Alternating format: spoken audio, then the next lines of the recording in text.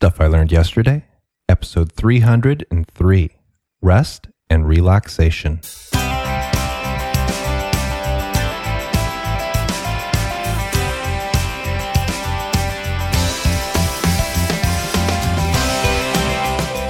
Welcome to Stuff I Learned Yesterday. My name is Mark Decode. I don't like shopping for clothes for myself, and I believe if you aren't learning, you aren't living. In today's episode of Stuff I Learned Yesterday, I talk about the importance of downtime. Well, happy Canada Day to my fellow Canadians out there. Heck, happy Canada Day to all my non-Canadian friends out there. Today, July 1st, is Canada's 148th birthday, much like Independence Day in the United States. And on that note, let me wish all my American friends an early happy Independence Day, since I won't be talking to you again until after it next week. But much like the July 4th holiday in the USA, we here in Canada celebrate our day with fireworks and revelry. Although Mother Nature is gracing us with a deluge of rain today, so I don't know if fireworks will be happening or not. Either way, everything here is closed for the holidays, so it's a good day to unwind.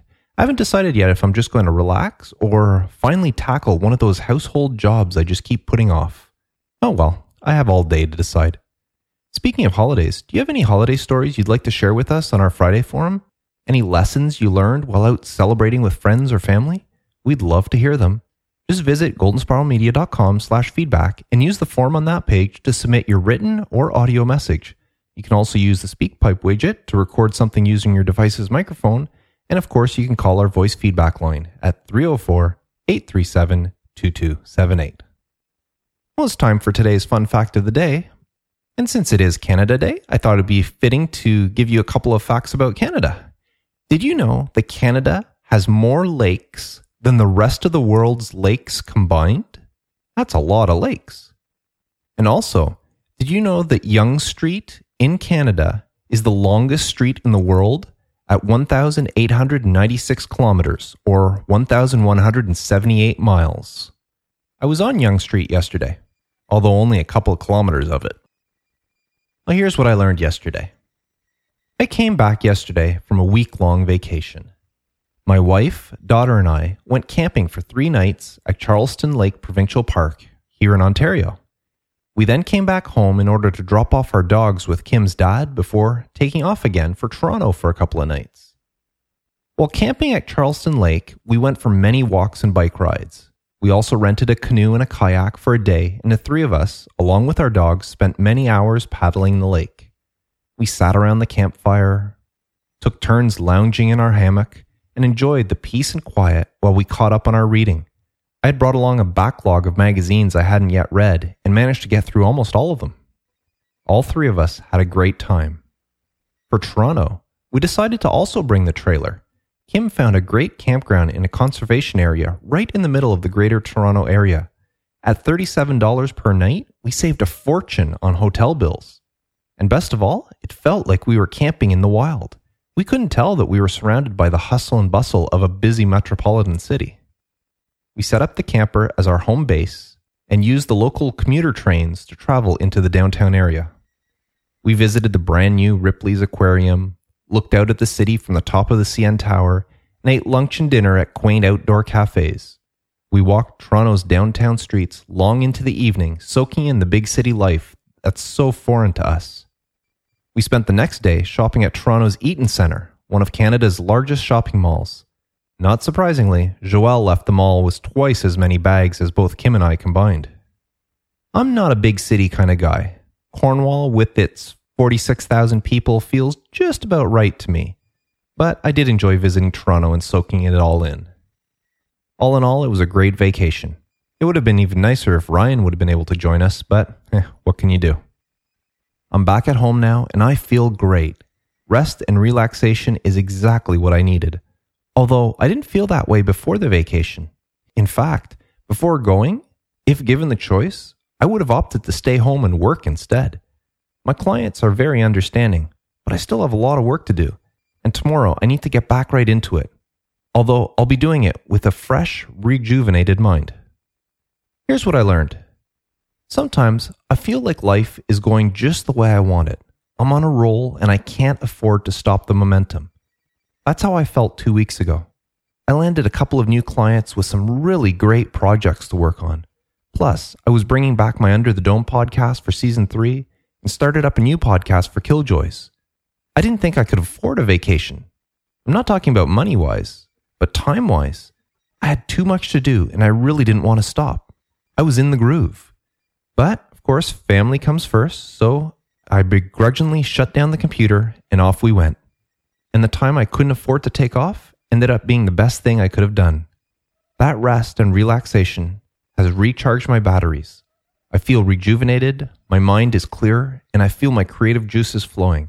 I can't wait to tap into this new energy and dive right back in tomorrow. While driving to Toronto, I was able to catch up on a few podcasts I was behind on. One of them is a podcast for web designers. One of the episodes, the host was interviewing a man who goes by the title Business Coach. What he does is, for a substantial fee, he'll go into a business as an impartial, third-party point of view to see how the business can be improved. He told a story of a woman that had built up her business from being just herself, sewing some stuff in her basement, into a multi-million-dollar company. The business had seen steady growth for several years, but had remained stagnant for the past 2, seeing very little growth. The woman hired this business coach to come and give her an impartial assessment of why the business had stopped growing. After touring the facility, looking over the books, and interviewing all the staff, he told the woman he had a pretty good idea of why the business wasn't moving forward. But before he would give her his report, he wanted her to take some rest and relaxation time. He had found out that in the 8 years since she had started the business, the woman had never taken a vacation. She was married and had 2 young daughters, ages 12 and 10. The business coach told her to take 2 weeks off, go somewhere with her family. He also instructed her to leave her computer and cell phone at home. When she returned, he would sit down with her and give her his report. She scoffed at the idea at first, but he reminded her that she had agreed to follow his instructions if she wanted her business to grow. Reluctantly, she and her family left for a 2-week vacation. After the woman returned from vacation, she felt so energized and had all sorts of ideas for the business. There were so many different directions she can go in, and she couldn't believe she hadn't seen them before. When the business coach finally met with her, he handed her one sheet of paper. On it, he wrote that the woman was overworked and couldn't think clearly. She was no longer communicating clearly with her staff. She had lost focus on the goals she had originally set out for the business. His prescribed remedy? Rest and relaxation. He said that 6 months after that vacation, her business had doubled in sales. That woman now takes regular vacations several times a year. I listened to that story on the way to Toronto. It was a nice story, but I didn't really understand its full meaning until I got back home. That story now validates the way I feel today. I thought I was doing great before I left. I had everything under control. To an extent, I did. I'm sure I could have continued and worked without a break, and I probably would have done okay. But turning my brain off from work for a week has cleared the cobwebs. I feel refreshed and ready to tackle anything. Perhaps you're in a similar boat and don't even realize it.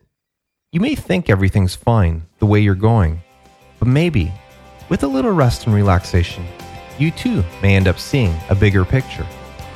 I found this quote on the internet by Do Zantamada. Taking time to do nothing often brings everything into perspective. I couldn't have said it better. I'm Mark Decote, and this has been Stuff I Learned Yesterday.